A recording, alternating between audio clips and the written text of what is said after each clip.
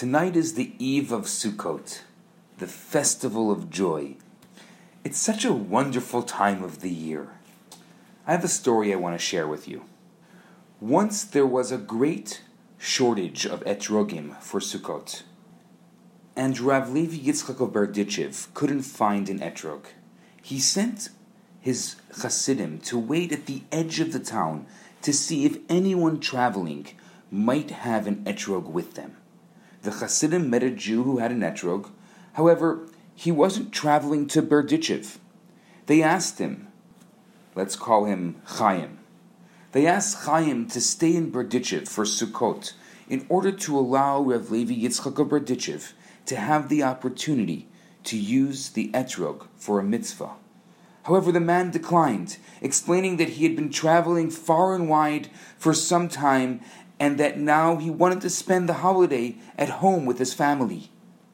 Unsure of what to do, they asked Chaim to visit their Rebbe, Rav Levi Yitzchak of Berdichev.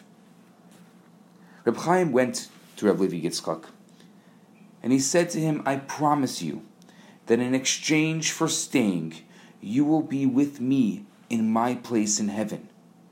When the stranger heard this promise from the holy tzaddik, from this holy rabbi, he agreed to stay for Sukkot. He settled in an inn, and the entire town of Berdichev was happy.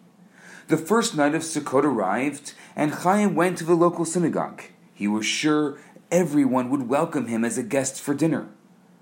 But to his surprise, to his amazement, no one did. He returned to his room at the inn to find a challah, wine, and dinner waiting for him on the dresser. What is this? He thought.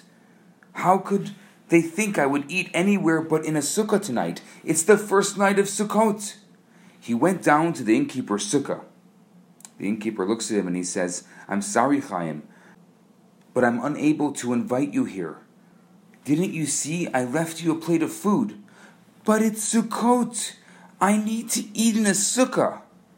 I'm sorry. I'm really sorry, Chaim.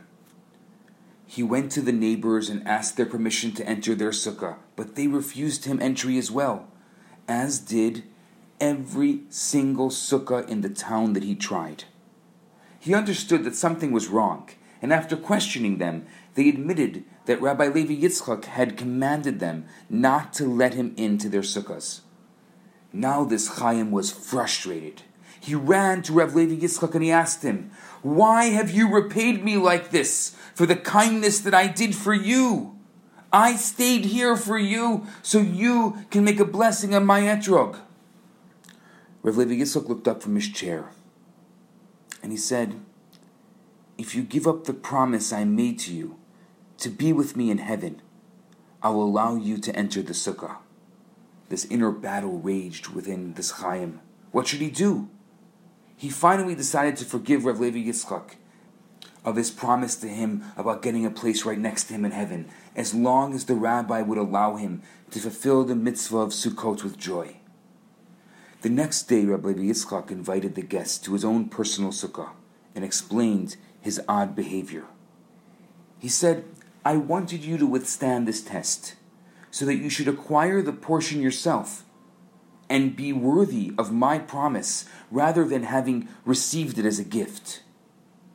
Now, I once again promise you that you shall be together with me in my portion in heaven. I know I've talked about this before, but I'll say it again. God gave us 613 ways of connecting to Him.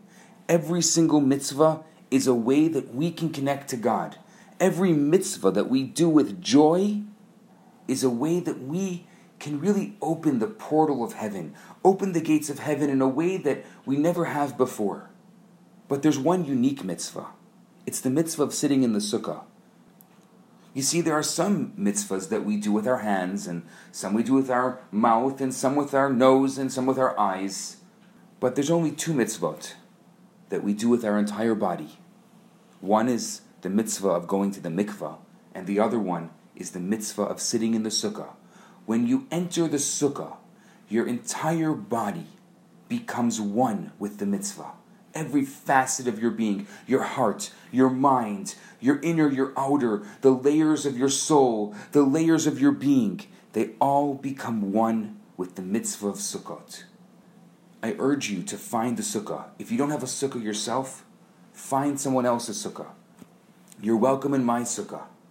Tonight and tomorrow is a very special time to sit in the sukkah even for 5 minutes and make a bracha there and thank God for all the joy in your life.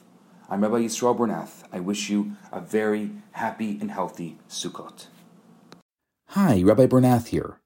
I have some great news for you. My popular 4-week course, Kabbalah for Everyone, is available right now for free for the next 50 people who download it. All you have to do is go to www.theloverabbi.com, scroll to the bottom of the page, and you're going to see the download button right there. In this course, I talk about the Kabbalistic secrets to relationships, to wealth, to happiness, and balance. This special offer has been dedicated in loving memory of Ellie Dorfman.